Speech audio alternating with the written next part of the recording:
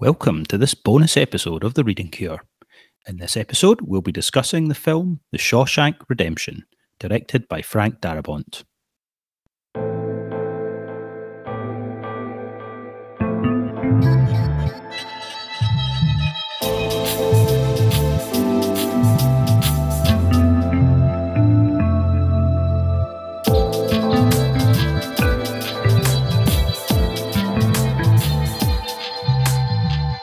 Welcome to The Reading Cure, your monthly dose of bibliotherapy. My name is Dr. Stephen Davis, and my co-host is Dr. Alexander Fox.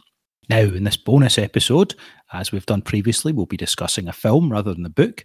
The movie we're going to talk about is The Shawshank Redemption, a much-loved and critically acclaimed American movie released in 1994, based on a Stephen King short story.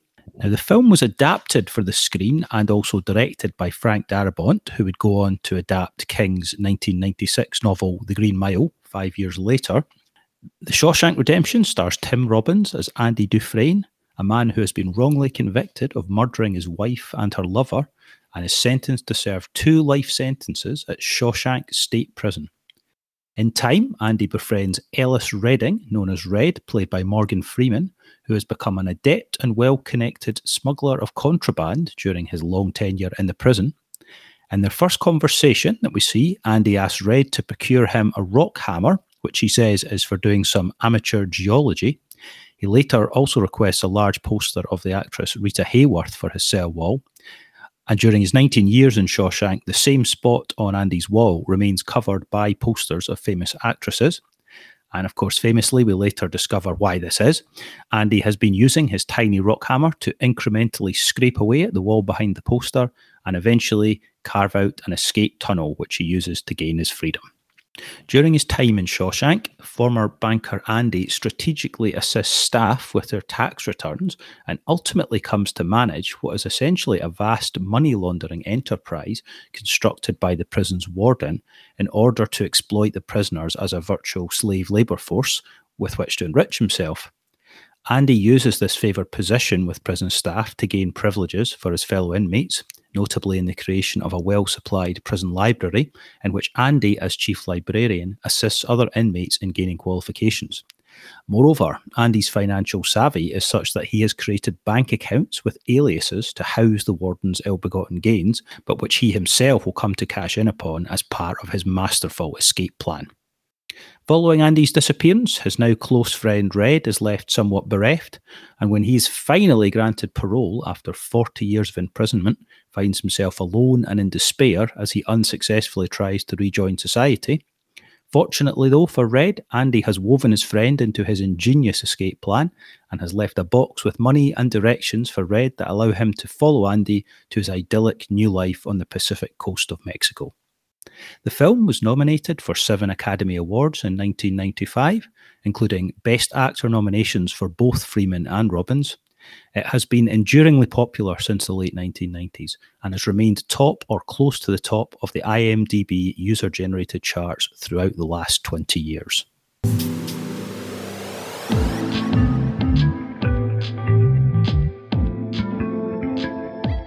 So the first question, Alec, about the Shawshank Redemption tonight is about the main character, Andy Dufresne.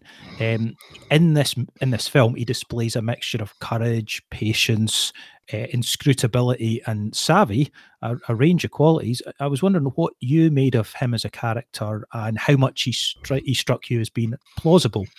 Yeah, well, if we're looking at the issue of plausibility, I think we have to bear in mind that this is a very rare kind of person, as I think it's depicted in the movie. Out of all the prisoners, he is someone that is very different to the rest, not just because he was innocent, even though that is one of his distinguishing features in that prison, but also his way of being is very different. So I think he is a very rare kind of person, and as far as a character in a movie goes, there is a plausibility to him. There was an internal coherence to the character. I didn't feel there was any aspect of him that sort of contradicted any other traits. So I did get a sense of substantiality because he did the traits did kind of form this interesting coherence, if that makes sense.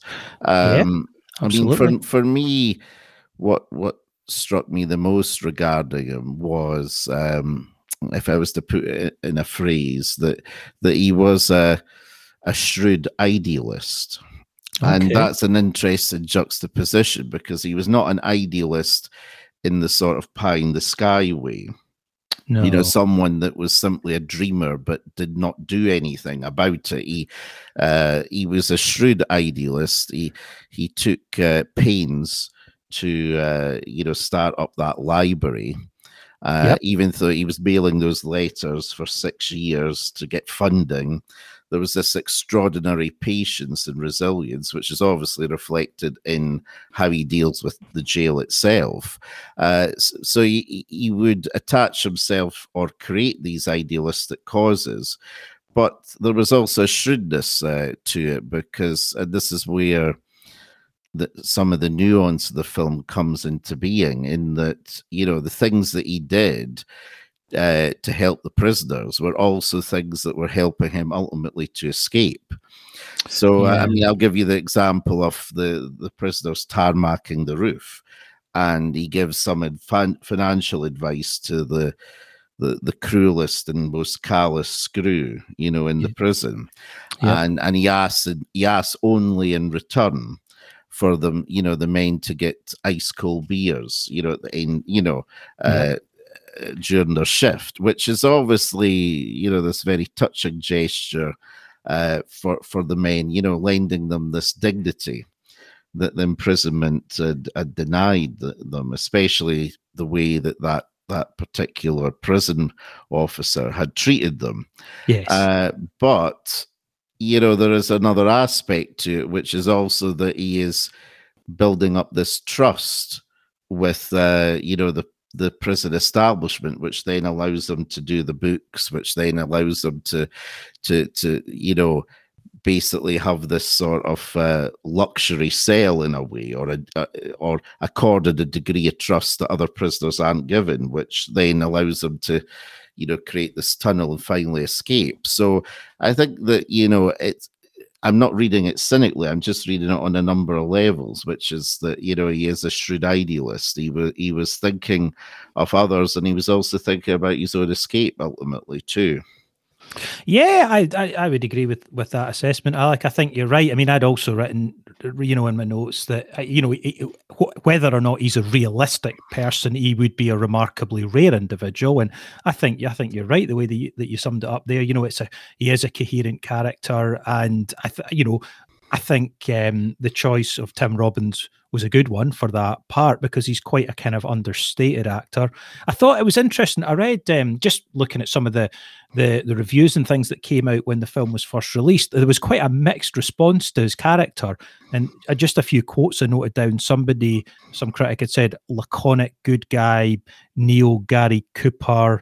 Somebody else had said cheesily messianic, comparing him to Forrest Gump going to jail, which I thought was really, there was quite a lot of just maybe negativity about the fact he was a somewhat understated character in his presentation. But I really feel that, no, I think he is actually a really deep and interesting character. I think maybe, and I agree with your point about the shrewd pragmatism, the shrewd idealism, a remarkable mix. What did strike me perhaps in terms of, realism, is you could say that he,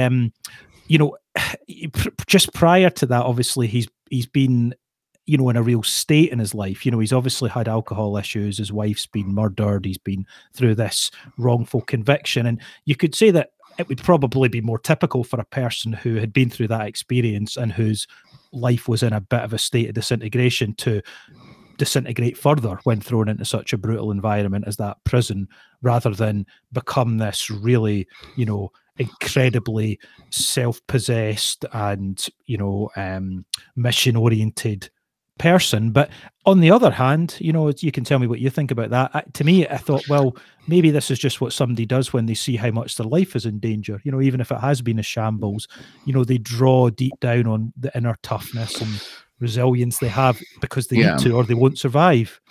So Well, my thoughts on it, yeah, I can see your point, and it raises the question about whether Andy Dufresne is meant to be realistic in the more sort of literary sense, like a realistic character in that way, or whether he's to be more archetypal in some way. Now, I think the answer to the issue of how plausible it is that he maintains or actually develops his integrity in prison, how plausible that is would be dependent on knowing more about his past, which is something that is conveniently denied. It's just sketched out for us in the movie. We don't really have any visceral sense of that past. It's not really portrayed to us. It's not really explained in any depth. So while it's intimated he had those problems, because there's no real detail, then this Andy Dufresne of Shawshank, it isn't then implausible, because to say it was implausible would be to have to know more about his history. Good point. Really, is there. So I think that was I think that was probably one of the intentions. Also, if you look at The Green Mile, which is another Stephen King adaptation. Sure. If you look at John Coffey, the character, again, while it's not by any means identical with Andy Dufresne, both of them are messianic almost in some ways. Yes. And I think they perform in some ways a similar function in the narrative. And they're not meant to have quite the full drawn out history of what a character would have in a more realistic movie. Yeah, I think that's a very good point. I think the balance is actually perfectly struck in this film, because it really is. It's more or less just in the opening credits you get these flashback scenes to his alcoholism and the murder. So it's so sparse, and as you say, so therefore nothing that happens subsequently could be construed as a contradiction. That's true. On the other hand, there is, I mean, again, you've probably come across this or thought this yourself, but a lot of critics, I think Mark Kermode, the film critic, had mentioned that the religious symbolism, the idea that he has Christ-like qualities, he's maybe a symbolic character. There might be something to that. Well, there could be, and I mean, the fact that King also has John Coffey as a Christ-like character, JC, in The Green Mile. I mean, Stephen King is a Christian, and he believes in good and evil in that Christian way. So it wouldn't be a surprise then that if he was portraying Christ-like figures, not exactly like Christ, obviously, but having that quality of, stubborn goodness. In the case of John Coffey, it's he is very innocently good. Yeah. In the case of Andy Dufresne, it is more, as I say, a shrewd idealism. There, it's a goodness that is certainly aware of the evil around it. And so it's a little bit more nuanced to the John Coffey character, but there is still that Christ-like element of there to help and heal other people. Definitely. I mean, I think that's what makes him really quite a good and fairly unusual character, even just aside from the symbolic aspects, is the fact that, he's a really interesting depiction of a really good man who is good in quite a idiosyncratic way, actually. This really unusual blend of qualities, that would lead to somebody having that almost combination of altruism and savvy that he displays, actually. It's interesting. But it could be the case that for Andy Dufresne that his greatest temptation was even before he entered the prison, which was when he had the gun. I think that was his real temptation point. That was him at a crossroads, and he ended up doing the right thing, which is throwing away the gun. Unfortunately, someone else killed his wife and her lover, and he gets the blame for it. Sure. But I think that would have been his greatest temptation there. After that, he did not seem to be tempted to do anything wrong, really. To put it colloquially, doesn't put a foot wrong since then. I think what's really important here is, that little episode where he plays some opera over the prison radio. Do you remember that? Oh, yeah. Great And, scene, yeah. Afterwards he says that there's a place inside oneself that they can't get to. Yes. That they can't touch. And that's the way I would put it, which I'm not saying that we can necessarily unpack it in the way that Andy Dufresne, the character, meant it, because it is more gesture towards than explained exactly what he meant by that. Yep. But I think part of it is that it is so easy for the prisoners to see themselves as nobodies in certain contexts, say like Edward Grimes when he is released, the elderly guy. Yeah, Brooks. And and he feels that he is nobody in that outside world, and so he commits suicide. Yep. Whereas Andy Dufresne never feels that he was nobody. He always feels that he is somebody, and he is trying to encourage that in other people, most notably Red.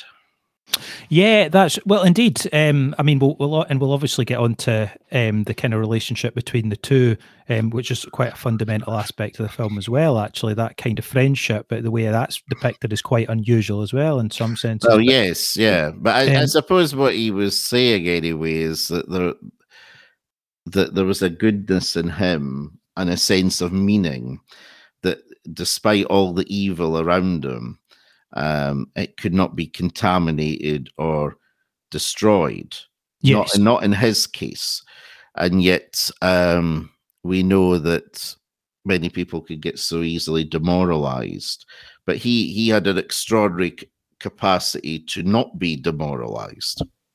I think you're right. I mean, obviously, a little bit later on, we'll get into more of the issues of his sense of guilt and redemption, and so on. In terms of just following on from that line of thought there, the second question we're going to discuss, really, which links to what you were saying, was the qualities, attitudes, or behaviours that Andy Dufresne possesses, which allow him to escape this trap of institutionalization that's mentioned, whereby prisoners such as Brooks can't function out with the prison. They've become so, I don't know, limited as people, or so dependent that they actually invisible, they can't.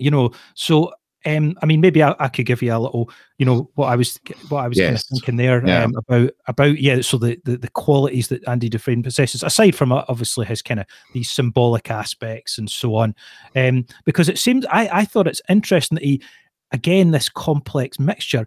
He has this guilt that you mentioned, and therefore, to some extent, it seems he accepts his imprisonment without the degree of maybe bitterness that others, or at least resignation. It's a strange mixture. He accepts it to some extent, but he has, as you've been describing there, such a strong inner sort of compulsion towards freedom, or sense of freedom, and he can hold on to that. And he's such a kind of quiet inward guy that it's like he can accept the imprisonment precisely because his this sense of freedom and his own values is so strong in him, that it just leads to this kind of strange patience, actually, and endurance, obviously he's subjected to ongoing brutal assaults by other inmates who've taken a dislike to him. There's so many things he endures, but as you said, it's this ability, I suppose, to just. It actually reminded me a little bit of our conversation about Viktor Frankl a number of months ago. About this finding meaning. This for him. The journey towards his freedom, however unlikely it might be that he'll get it, makes life meaningful for him and gives him the motivation and resolve to hang in there. Yes, yeah. Maybe along with a bit of a sense that, he deserved a bit of hardship because he hadn't lived his life that well, so he can sort of almost justify not what he's received, but the fact that, okay, maybe hardship was to some extent merited because he'd made bad life choices. I mean,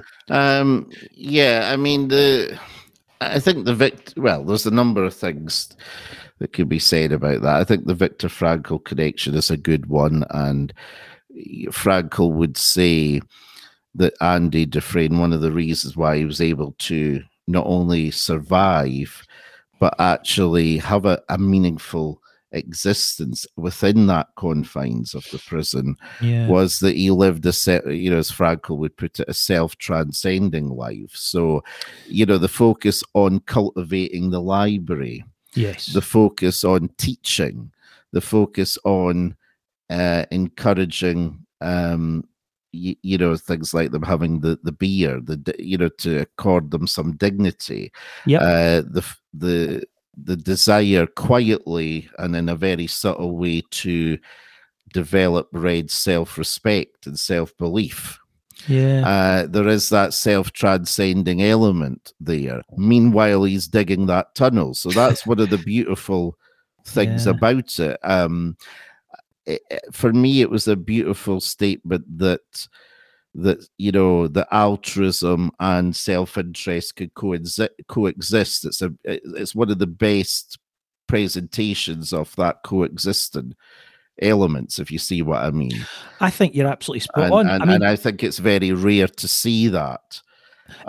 Extremely. I mean, on the one hand, at first he seems this not very sociable, inward guy. Maybe some of the other prisoners almost see him as a loner because he's quite reserved and self-contained. But as you said, everything he does that's meaningful actually involves others, even his escape ultimately, because he shares that, in the longer term with Red. So he's this funny mixture of somebody who's extremely caring, ethical, and wants connection with others, but with a really strong sense of his own individuality as well, so he can look after both. A really interesting, balanced person, and he can endure even the solitary confinement. Even that is endurable because he's got such a strong sense of himself, I think. Well, as he said, he took Mozart with him. Into that solitary confinement. In other words, what Mozart's music meant to him, he could experience that even in solitary, in the hole, as it's called. He could be misconstrued as a loner because he has good friendships with some people there, particularly Red. He's not aloof, but I think again there is almost that. I mean, there is almost some slight shadings of the Christ subtext in that people also have defined him. Yes, and you see with Red that it is a meeting of Dufresne's great altruism, also with Red's great humanity too, that they're able to meet each other in that profound way. But I think my impression is with Dufresne that he was somewhat, detached from the rest of the prisoners because he did not want to immerse himself too much in that world. I think he was helping them to look up. It wasn't about him coming down to their level. I think that's a great point. I mean, obviously, because the way it's described, for a number of months in prison initially, he is just himself, and it's really only because Red's a kind of open-minded, as you said, kind of humanitarian-minded person, actually a good person who's in there, obviously having made mistakes when he was younger. That that can work. But these, like the prisoners that abuse Andy and attack him, obviously they're unpleasant individuals, but they've seen him as just conceited, and it's like a power game. They just he's become the enemy to them because of, as you said, what could be perceived as aloofness and also a failure to the fact he stands up for himself against them. They can't take that. How he doesn't fear them really. That is there's that. Well, there is that, and you could see at these points where he's about to get raped, that he stands up for himself as much as he can, even though the odds are against him. There's four guys onto one. But I think, that the rape and the sexual dynamics in that movie, that, unfortunately for him, that because he is somewhat detached from the rest, he then becomes this sort of person that certain prisoners want to rape, to Yeah. possess almost, precisely because he is also so detached, if that makes sense. I think that's spot on. Exactly. It's that, he is different, and he doesn't Yeah. hide that, and that is both what gets him through, but also, what gets him more negative attention, as you said. I Well, think. yes, yeah, it Mhm. makes them alluring to certain people that then, repeatedly come on to him and rape him. Yeah. Unfortunately, but yeah, I think that is part of it, part of what lends that desirability there for him. But I think the rapes and the and enduring that, among other things, is also to um, make his final freedom even more impressive and moving. Absolutely. Yeah. Well, that's Um, right. Again, he avoids the trap of despair or bitterness, even though these circumstances must be unbelievably bleak, and to live like that with that threat hanging over him. But yes, yeah. it doesn't seem to distract him too much from his objective and Well, from. no, no. Yeah. I think one of the things that we've got to consider is that our experience of life and our fortitude, or our degree of fortitude, is intimately related to our expectations about life. What life can give us, how difficult it's going to be. I mean, therapists like Albert Ellis talked about frustration intolerance. Now, Yeah. Andy Dufresne is somebody with, remarkable frustration tolerance. And when read comments about the fact that Andy crawled through 3 football pitches lengths of sewage Yeah. to get his freedom. I think there was a statement there about life itself and about how Andy saw it. Andy knew that life involved trawling through a lot of shit. Yeah. And Yeah. he accepted that. He accepted it, and he could endure that to a phenomenal extent. And because of that, he got his final freedom. And I think the religious subtext of that is very clear, which is that if this is like our hell here with all the indignities and difficulties, those that can keep the faith, maintain their integrity, and wade through it to their final salvation will be rewarded. Yeah, that's really interesting, and it's funny that the unbelievably hypocritical, ultimately sinister prison warden who Yes. espouses these religious maxims. It's pretty clear that Andy can do that too. He's absorbed these religious verses, but and you don't necessarily get a sense that that's entirely insincere. But of course, he's also used his Bible as the place to hide Yes. his Yeah. rock hammer. So it's both, these teachings, it's ambivalent there. It's almost like there's a sort of faith quality to him, but there's the pragmatism as well, that Well, it's yes. a Yeah. concrete kind of faith in a way. Yes, Um, there is. I mean, he's a little bit like the Elmer Gantry character, the Burt Lancaster character, in that how much he believes is not really that clear. yes. How much he is religious in the very literal sense is not clear. I mean, the way I interpreted the rock hammer in the Bible was that was a beautiful condemnation of the warden's hypocrisy. Yes. That that he this warden could quote the Bible, he could have that sign up over his safe. Again, a great illustration. It was to hide the safe, Yes. where he was doing all these tax dodges. So that I think it was a condemnation of his hypocrisy, as well as a convenient place to hide it, because it would not be, they wouldn't look in the Bible. And in a sense, nobody had an interest in looking at the Bible, even if they might quote from it. And so it was a safe Yeah. place to hide it. But yes, I think that capacity to, well, that expectation that life could have a lot of shit that you wade through, and that you might have to wade through that to emerge from it, is something that Andy understood more so than the other prisoners, probably. And I'm also thinking about that Christian philosopher Gabriel Marcel that he wrote about patience and hope, and he saw a profound connection between the two, that hope was a kind of patience. And you see that with Andy, that he is, remarkably patient. And in a way, you can't be hopeful if you're impatient. That's You true. can't be. Yeah. And, hope is playing the long game. And that's what Andy certainly was doing over those 20 years, playing the long game. And he could be hopeful. And he knew that goodness was on the other side. One of the lines that affected me the most in the, in the film, it affected me because, I hope it's true.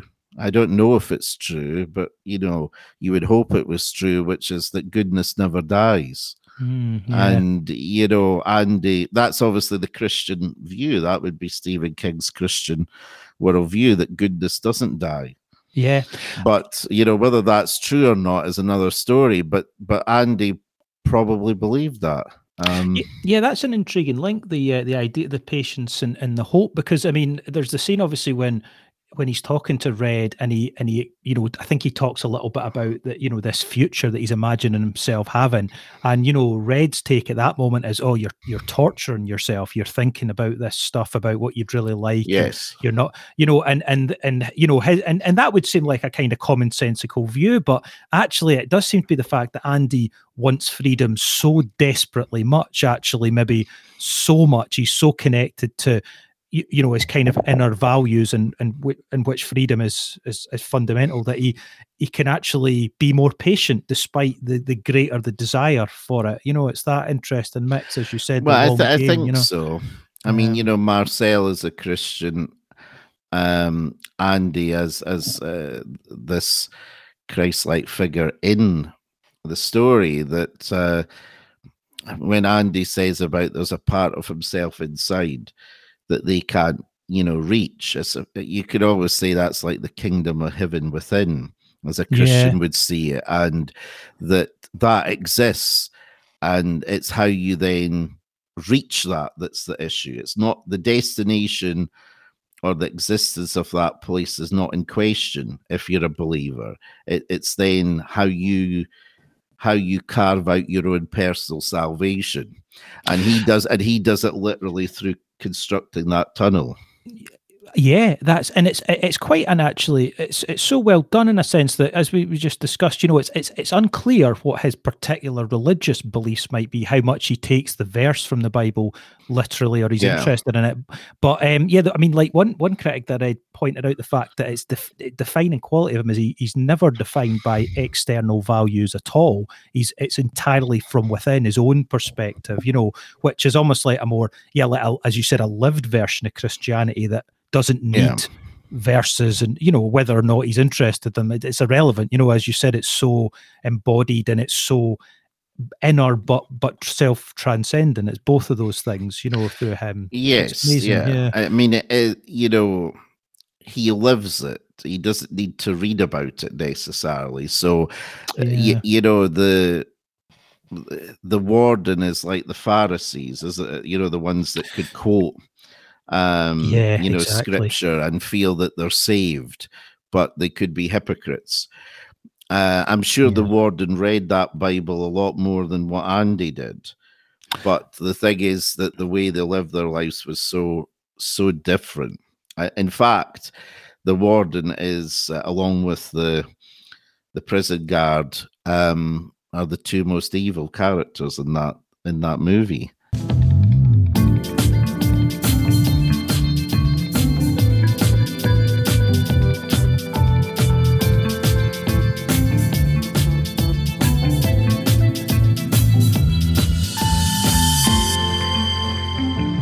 The movie depicts these acts of cruelty, exploitation, and corruption by both, I think it's Warden Norton and the chief prison guard, Byron Hadley, his name is.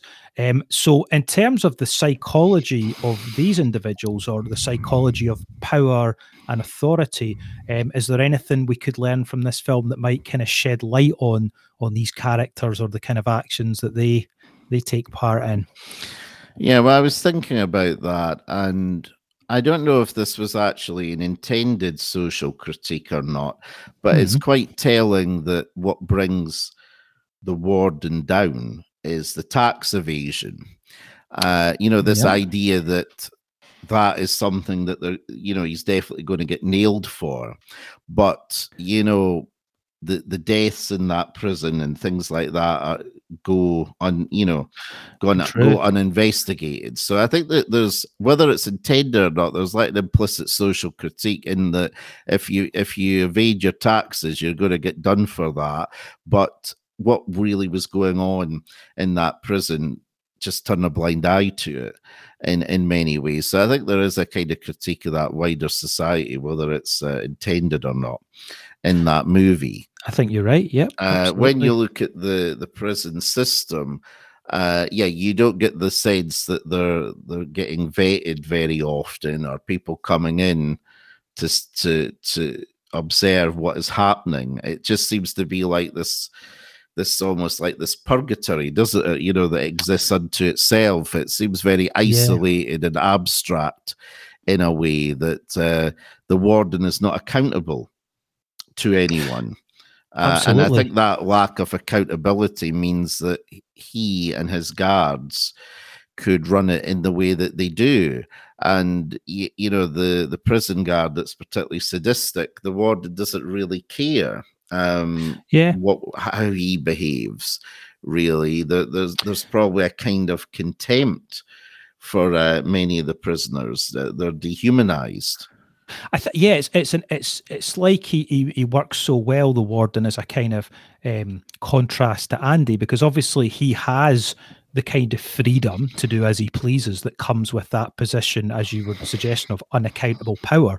But in his case, again, there's the kind of Christian allegory here. It's that kind of power corrupts story in a way, that he seems, he comes to believe in his own infallibility, and he takes part in these increasingly bold and greedy and exploitative acts, and as you said, wields the power of life or death, and has a kind of psychopathic callousness in a way. The young prisoner that could spoil it by helping to clear Andy's name, he has him killed. I mean, it's unbelievably ruthless. I mean, that was one of the darkest movies. One of the darkest scenes in the movie, when the young man is killed.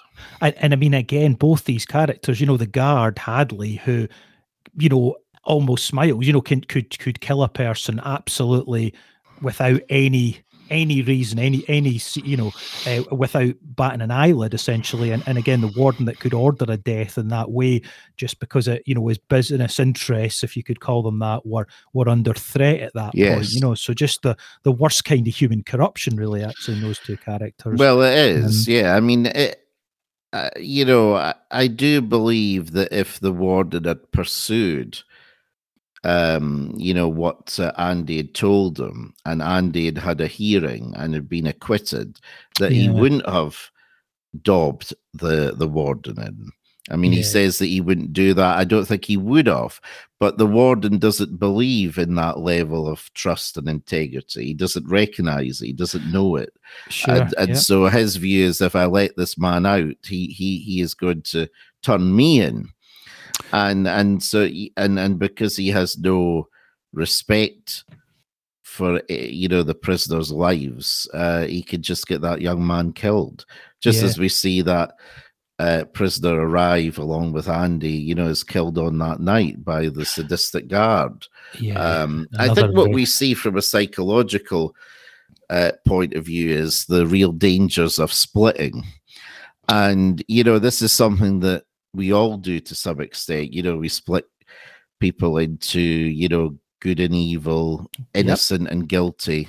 What Melody Klein was talking about, the psychoanalyst, is that we can split, features and then identify with what we think is the more desirable element. Sure. And the danger of that then is that if you're in an environment where you've got the license to do that psychological splitting, and society also backs you up that these prisoners are the baddies, then you can then feel that you're innocently good. And I think that's influenced how the warden and the sadistic guard look at themselves. They feel that they are a different kind of species to the prisoners. In a way, ironically, they're right, because the level of sadism is something that we don't see in the prisoners. Of course, that is cleverly done, because, you know, unfortunately, there would be some prisoners that probably are as sadistic as them in real life. You know, if you're looking at a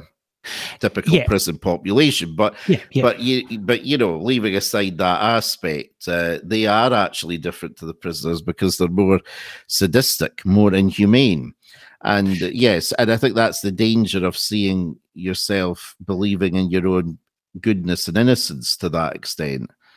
Yeah, I think that's an intriguing point, Alec. The as you said, this sort of socially sanctioned splitting that these kind of institutions create does actually cause this kind of peculiar inversion, because you're right. I mean, the prisoners in the film, apart from, I think it's Boggs, you know, the ones that attack and rape Andy and so on, aside from those, you know, sadistic individuals, obviously it was realistic enough to show there are such people. Most of the prisoners are portrayed fairly positively and seem like reasonably okay people, or reasonably good people in some cases. Whereas, yeah, as you said, it's precisely the superior position that's accorded these guards that, of course, it's attracted sadistic individuals, actually, like Hadley, who would love that, you know, that ability to be violent and wield power over others. And in his case, it's not clear. Probably you would imagine he's become captain of the guards, he's become more and more violent, and he's been rewarded within that system. And it's similar story with the warden. I mean, I'm not sure, I don't know what your take on this would be. His, you know, these religious, you know, verses that he spouts, I wasn't entirely sure whether the film was suggesting this was completely cynical necessarily, you know, or whether he actually did, to some extent, actually still believe himself to be a good figure, or whether it was just completely to mask his money grubbing activities. I'm not sure, but I mean, that's a good question. My sense was that he did actually believe in those values as he understood them. Yeah, I thought that too. I think there was a sincerity there, but it was so profoundly misguided. But then, you know, I'm sure there were people that believed they were good Christians and yet they were Nazis, murdering Jews. Yep. So I'm sure you had that. It's actually that real moral blindness there. That, yes, I think the warden, that because he was the warden and not a prisoner, and yet he was overseeing these prisoners, I think he believed that his salvation was assured. He thought that he was, you know, doing the right thing, that he was a good man, and that he knew the way. When he was, you know, a much more corrupt person than many of the prisoners. He did not see that irony, neither did the head prison guard. I think you're right. As well. I think also, if you look at it from a psychological point of view, that, I mean, Red just says this is an offhanded comment, but he says that when Hadley's taken away, he cried like a baby. When he's lifted by the police for his tax evasions, that he cried like a baby. And I think, okay, we could just take that as a kind of irony, that we could laugh at him, you know, because he was so awful to other people. He was a murderer, actually. But I think there is a kind of psychological depth to be plumbed there, which is that, you know, perhaps when he was beating these prisoners up, he was beating up the vulnerable side of himself that he had contempt for as well. You often see that in sadists. Yeah, that's an interesting point. I think you're right. I mean, it was, you know, he was so remarkably super sensitive in a way, because, you know, the horrific, you know, killing in the start of the film of the, you know, the prisoner who almost essentially has a panic attack and can't be quiet. Yeah, you know, it's like to Hadley, he reacts as if that's some kind of personal descent, you know.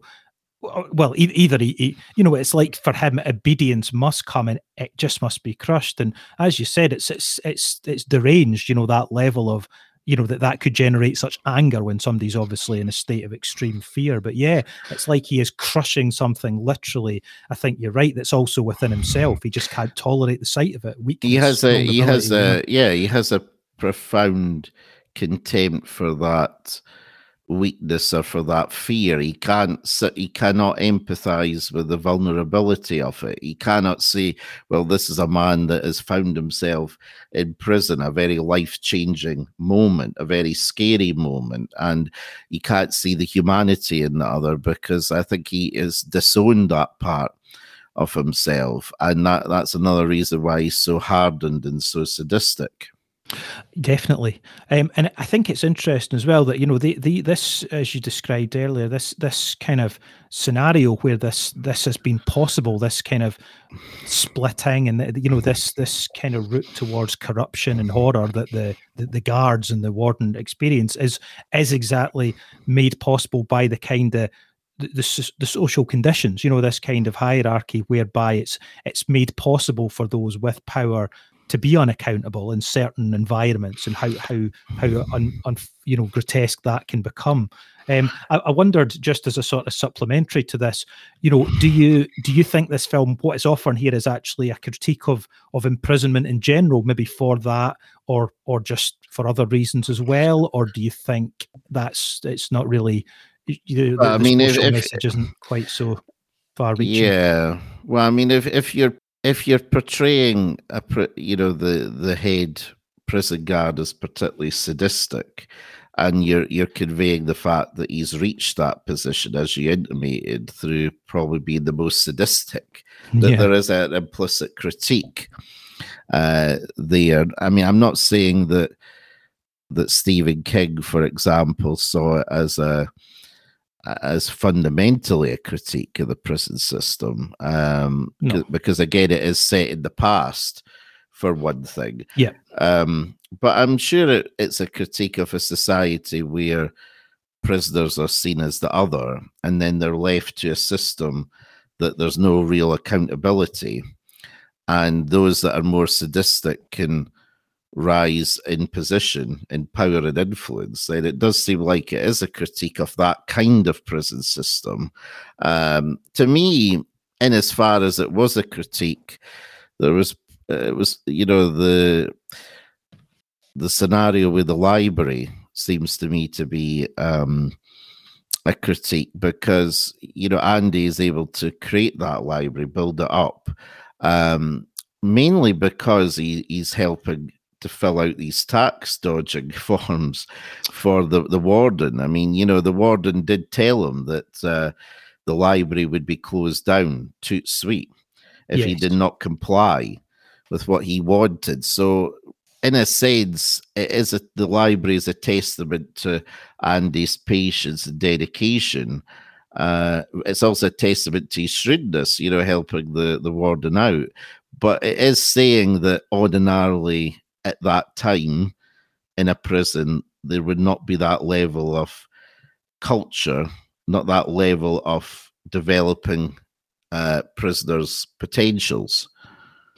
I think so. Yeah, I agree. I mean, I think insofar as there is a critique, and as you said, I think we could overstate that. But I mean, insofar as there is, I think you're right. That to me, it struck me that there was kind of both a moral dimension and a kind of more instrumental dimension to that critique, because obviously this is very much, showing the horror of a situation in which the prison is created such as to be humiliating, intimidating. The delousings, the cold showers, the beatings, all this kind of stuff. So it's very clearly, as you said, this is prison as it was in the past at the time the film was made. So clearly that's a fairly straightforward critique of that kind of brutality and inhumane conditions. But I think you're right, that to me there's an instrumental point as well, actually, because the library and what we see, how hard it is for Andy to convince politicians or those in kind of office that it's worth spending a little bit of money trying to let prisoners have access to books and do qualifications.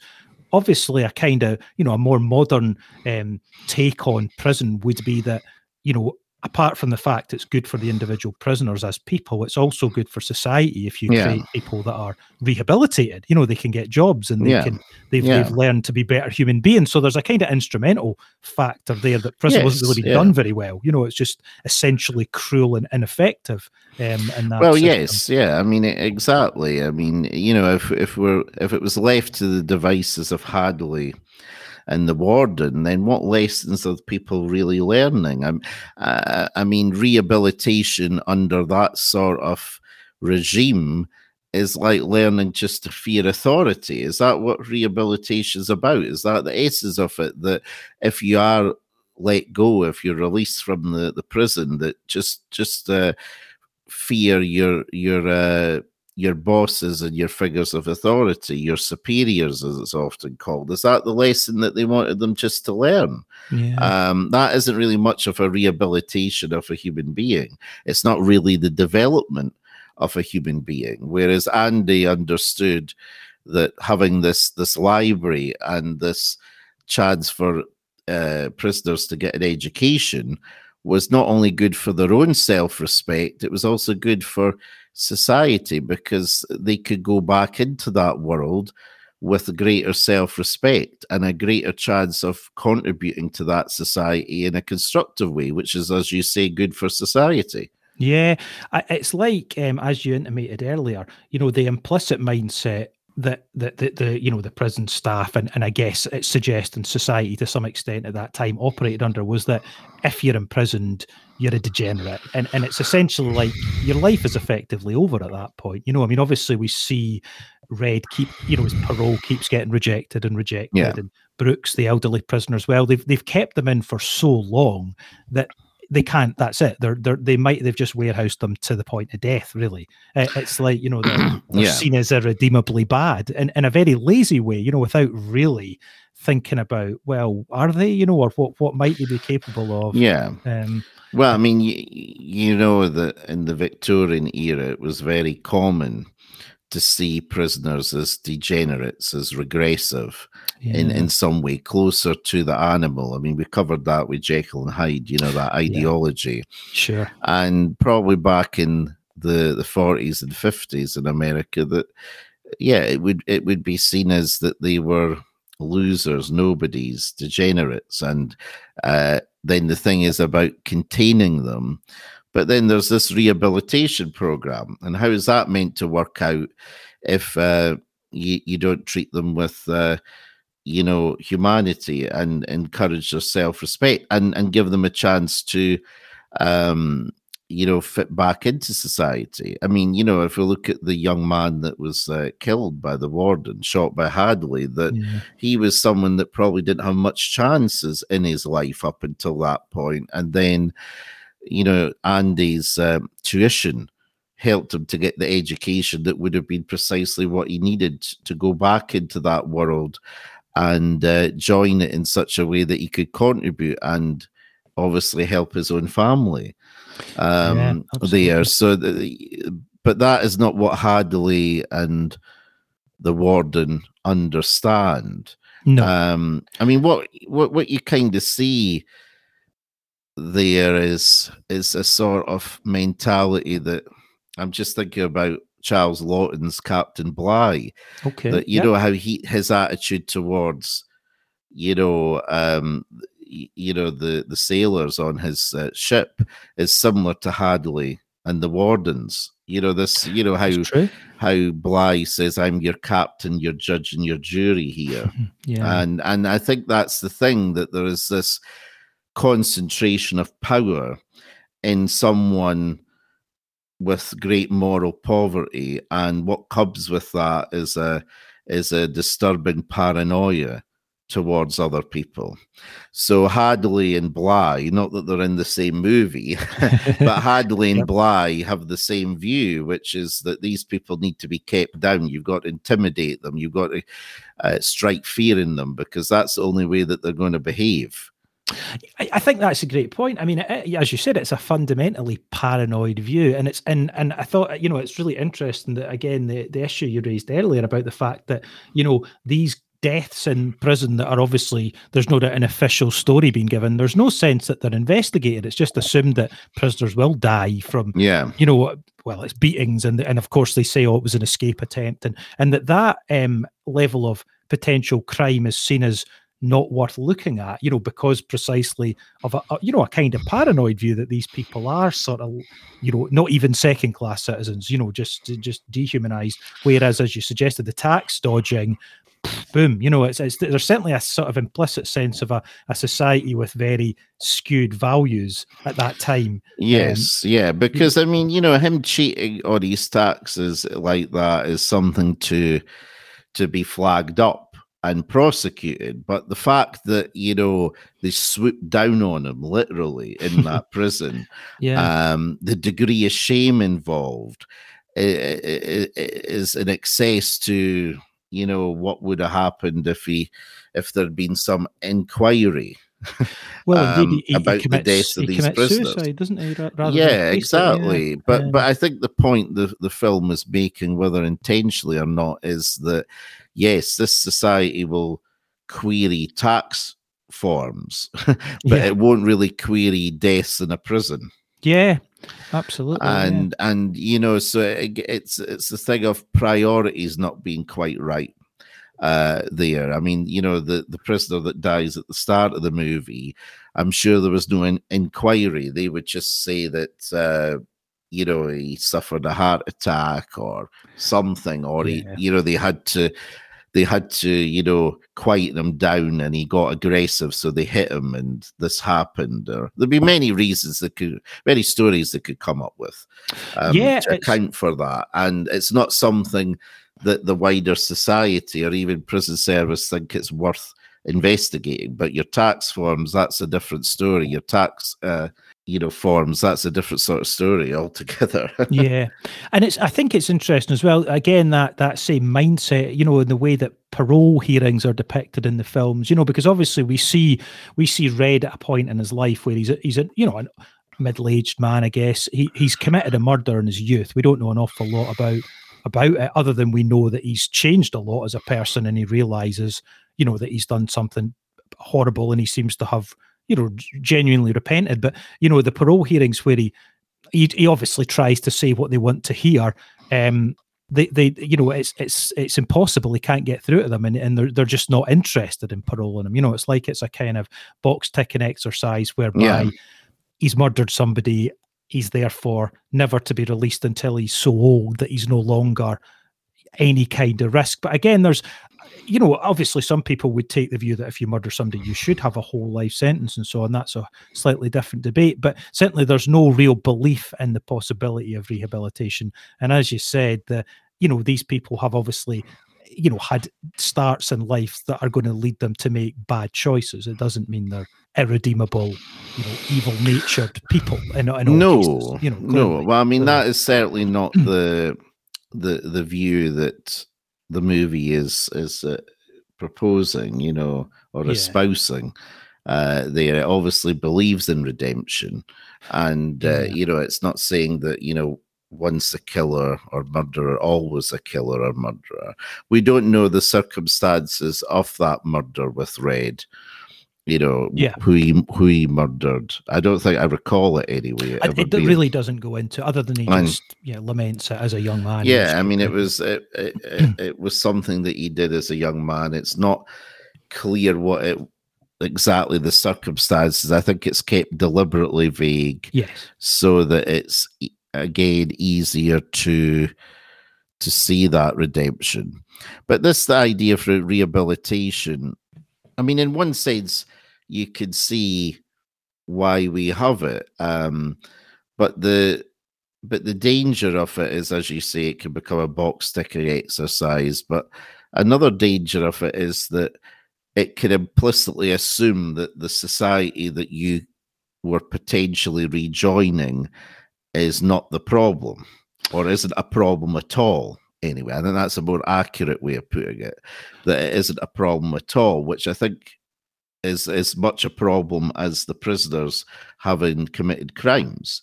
You know, rehabilitating the individual overlooks the fact that maybe society has to be rehabilitated in some ways too.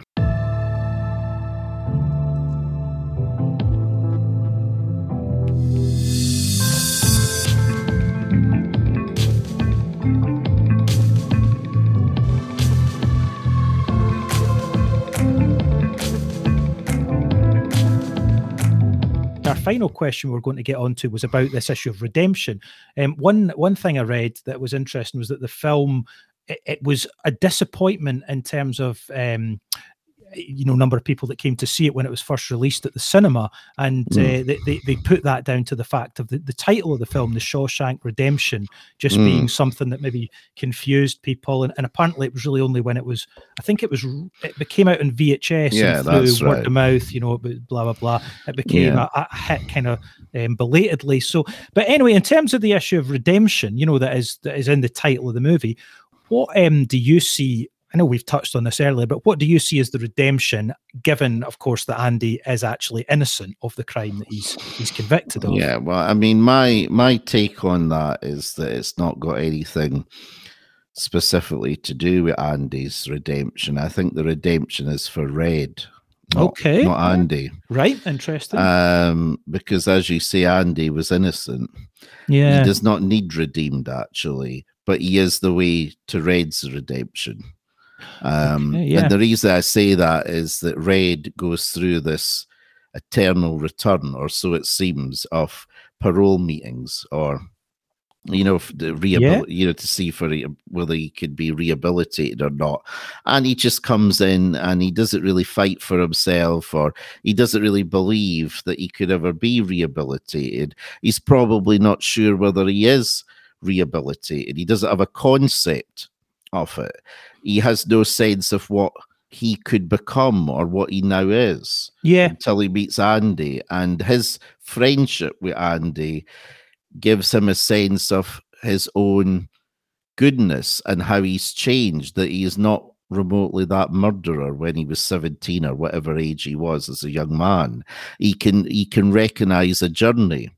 He has made a journey, and he can believe in his own goodness, and believing in that, he can go to that final meeting and be very honest about his regret. I think he can only acknowledge the regret when he can also recognize what he's achieved as a person since then. I think that's a really interesting take on it, Alec. Yeah, I don't necessarily disagree with that. What struck me was the idea that I thought the redemption was about both Andy and Red. I think, just because I looked, the definition of redemption. It suggests the action of being saving or being saved from sin, error, and evil. And obviously, you could say Andy is doing to some extent the saving of Red. I kind of wondered whether the redemption, if there was any redemption for Andy as well. I mean, we could, that may or may not be the case. You could say, somebody who was living an unhappy life, lacking in meaning. He talks about the fact that he feels he ruined his marriage because he was such a closed book. It's like he feels, rightly or wrongly, he's judging himself for a failure maybe to communicate with his wife and bridge that gap. So, if there's a redemption for him, perhaps you could say, he feels that he's making up for, bad choices and mistakes he's made to some extent. But I must say, I do agree with you about Red, because obviously the fact that, the film ends with the two friends reunited on the beach. Red is fundamental to this, happy ending in this film. And exactly as you said, Red's been in there longer, he's waited a long time, and he's also more dependent, actually.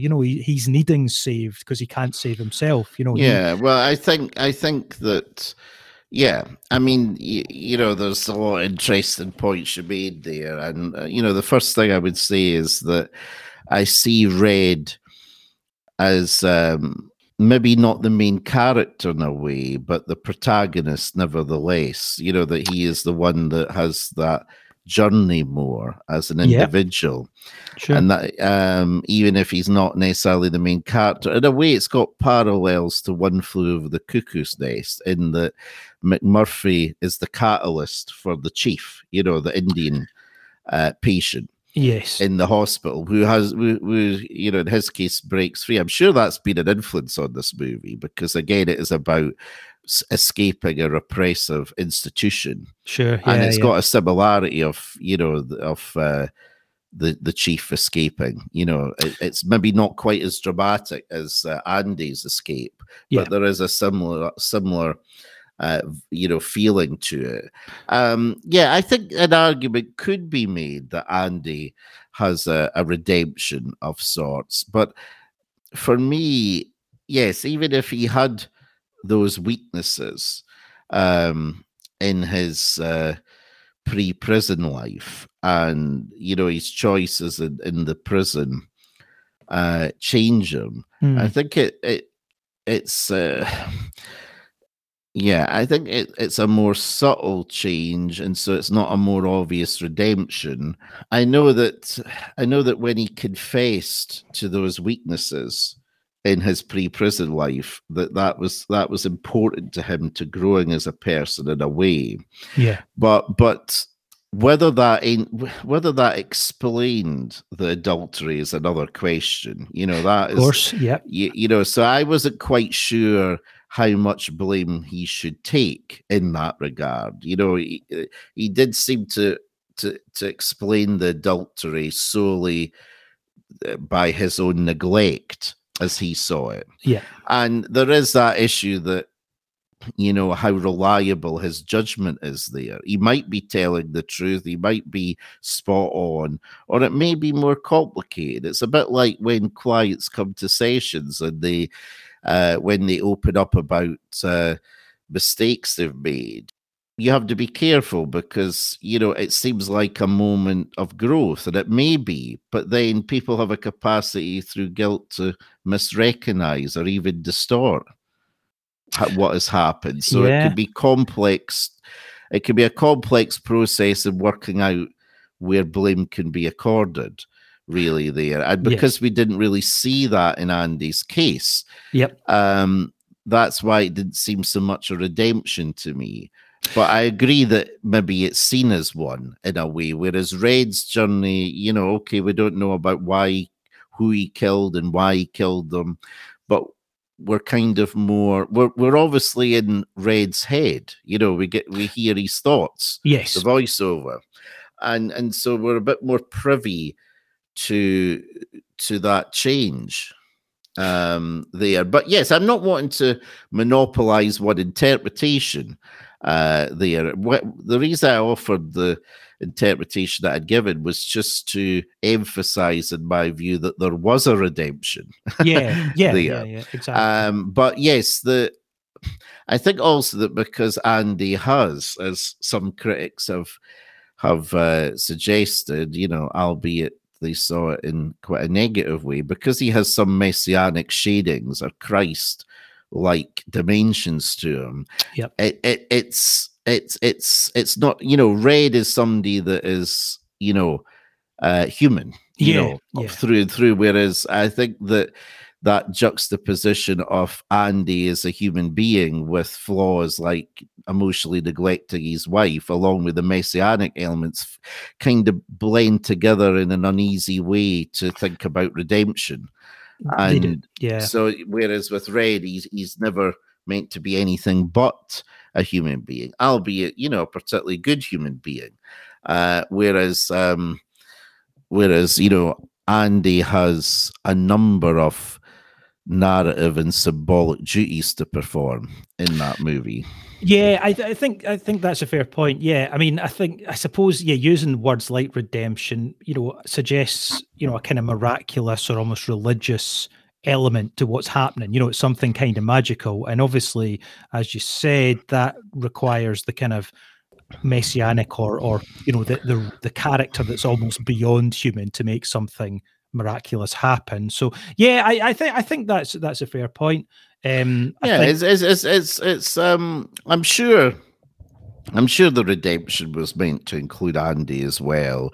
I'm just saying that it is a bit more complex in his case, at least in my opinion. I think so. I mean, it's one of the kind of nicely, nuanced things about the film. It's also one of the other nice things about it, obviously it's such an incredibly popular film, and people who watch the film have often described it as having a kind of, almost redemptive effect on themselves. There was I read one quote actually when I was looking about it. So, because like both Morgan Freeman and Tim Robbins talk about the fact that wherever they go, constantly people tell them how much they like this film and how much it moved them and it had a big impact on their life, so it's obviously, both have been in a lot of films. I mean, Morgan Freeman in particular has been in so many films, a lot of really good films, but this movie really resonated with the public and continues to, actually, 20 plus years after. There was actually apparently one former inmate of the actual prison that was used, as the setting for the film, obviously being closed at that point, who said he had renounced a life of crime and drugs and become a trainee pastor and so on after having watched that film. I mean, it's remarkable. So it certainly has an uplifting quality to it, really, doesn't it? There's something really quite special about it. Yes, well, I mean, the idea of freedom and redemption is such a powerful theme. It is such a powerful motive. Yeah. And you could argue, a bit like how it is in One Flew Over the Cuckoo's Nest as well, that we're all, or a lot of us, are in our metaphorical prisons. And that, we have to, or we can, if we've got enough courage and hope and fortitude, that we can break free from that. And that is like a fundamental hope. And if you're a Christian, say, you would also think it reflects the fact that this world is a prison itself in some ways. It is not the underlying reality, but it is something that you have to endure and do your best in to then lead to another better world. Yeah, I mean, that is a point, isn't it? It takes, a very specific, vivid prison setting, but as you say, because I think apparently notoriously prison films sometimes have kind of limited appeal. Some people don't like to watch films about prison, or they find it too upsetting. But as you said, it's because that you can really take so much from this about life more broadly, about the importance of hope and freedom.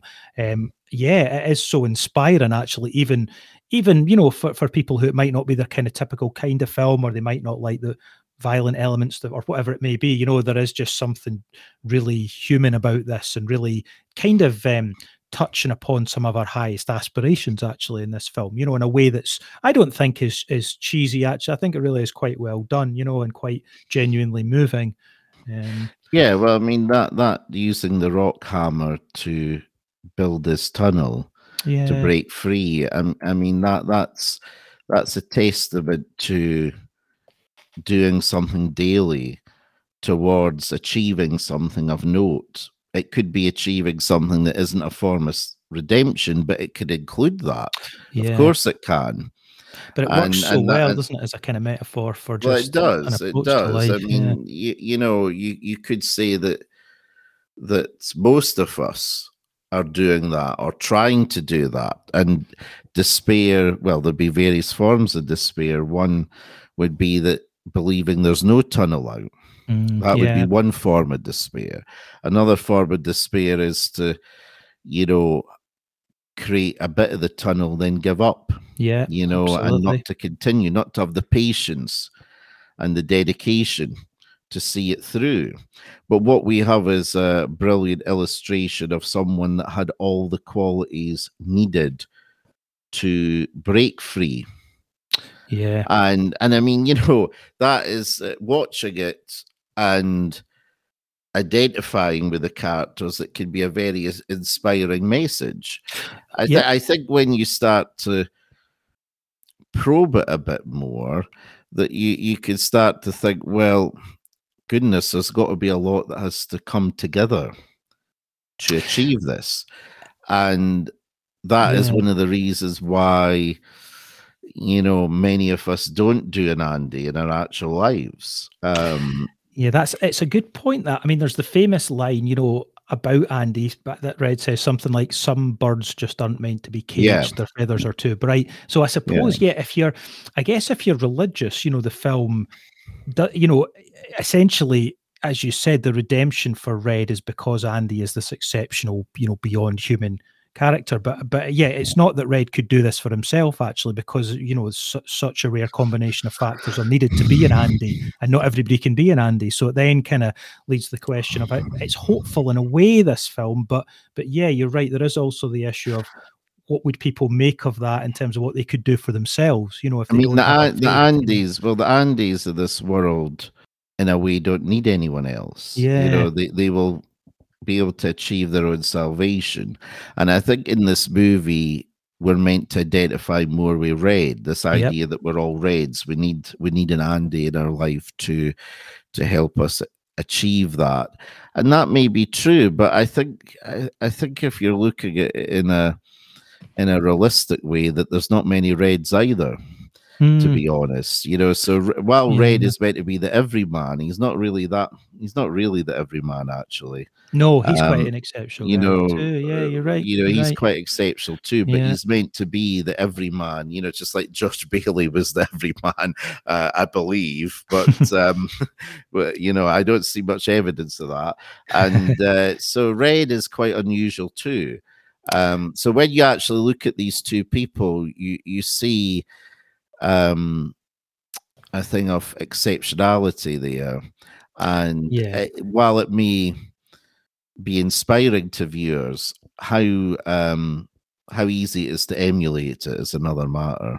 Yeah, it's funny. I mean, one thing that struck me, you know, both positively and negatively, you could see this film as a kind of Christianized take on the American dream, really. You know, because obviously Andy has a kind of fall and rebirth, but due Mm, to these incredible personal qualities and his perseverance, he gains freedom, wealth as well, actually, because he cashes in on yeah. the wardens. You know, so there is a kind of so yeah, it's like both that's a possibility, but also it's a rarity. You know, not everybody's going to do that. You know, Well, it is in reality. I mean, you yeah, know, the narrative psychologist Dan McAdams, he's written about uh, narratives redemption being so prevalent in America.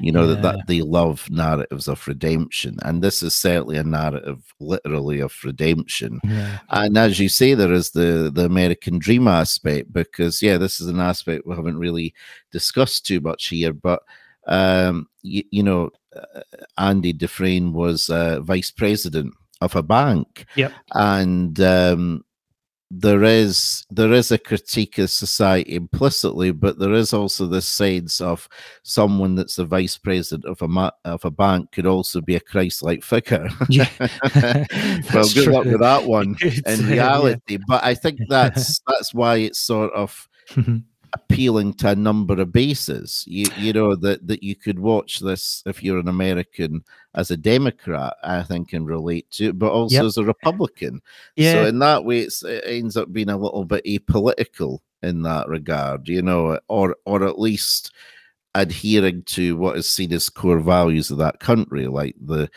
thing of you know, achieving something and achieving wealth, because you know, Andy does achieve that. He had it before prison, of course, and he has it after prison, and you can see the difference between him and the old man that was the librarian, that when he leaves prison, he has to get a very ordinary job, you know, Yeah. packing groceries at a supermarket. Yep. Whereas Andy, having been a vice president of a bank, when he leaves, he has the financial savvy to, you know, go away with all that money and you know, Yeah. lead this great life. So yes, It's it's true, like isn't an it? amalgam of different things here. It's a good point. Yeah, Um, maybe that does because obviously we've talked a bit about the kind of social critique aspect, but I think it's true there is something actually for everybody on all sides of the political spectrum there that they could see as to some extent their values coming across in this film. And as you said, maybe because they're particularly American values or American Christian values or however you would, you know, that yeah, that it's going to have that wide appeal. And yeah, when you maybe look at it a little bit more closely, maybe it is a little bit suspect in some sense or a little bit, well, I you know. think that, you know, I think it has to be, you know, that inspiring messages are ones that obviously can be very motivating to us Yeah. by the very definition. And maybe the trick in life is getting a balance between inspiring or being inspired and also something that can survive scrutiny too. Yeah, it's a And tricky balance, isn't it's it? a very tricky balance, you know, I think that this movie is very inspiring, and it offers up a metaphor for our lives, that we're Yeah. all digging our own tunnels, Yeah. or we can or should be. And so say if you're in a job that you don't like at all, but you see a good retirement ahead, that's your tunnel. Yeah. Of course. Yeah. But of course, life being life, you might die a week after you retire, or you might Yeah. not get to your retirement. Sure. So one of the things that I felt watching this movie was that it was very Hollywood in a sense, and that Yeah. there was this great poetic justice. It was very well written, but it was very much of that ilk where good wins out in every way, really. Yeah. Yeah. And so in a way, it was both inspiring. I must admit, I cried at the end of it.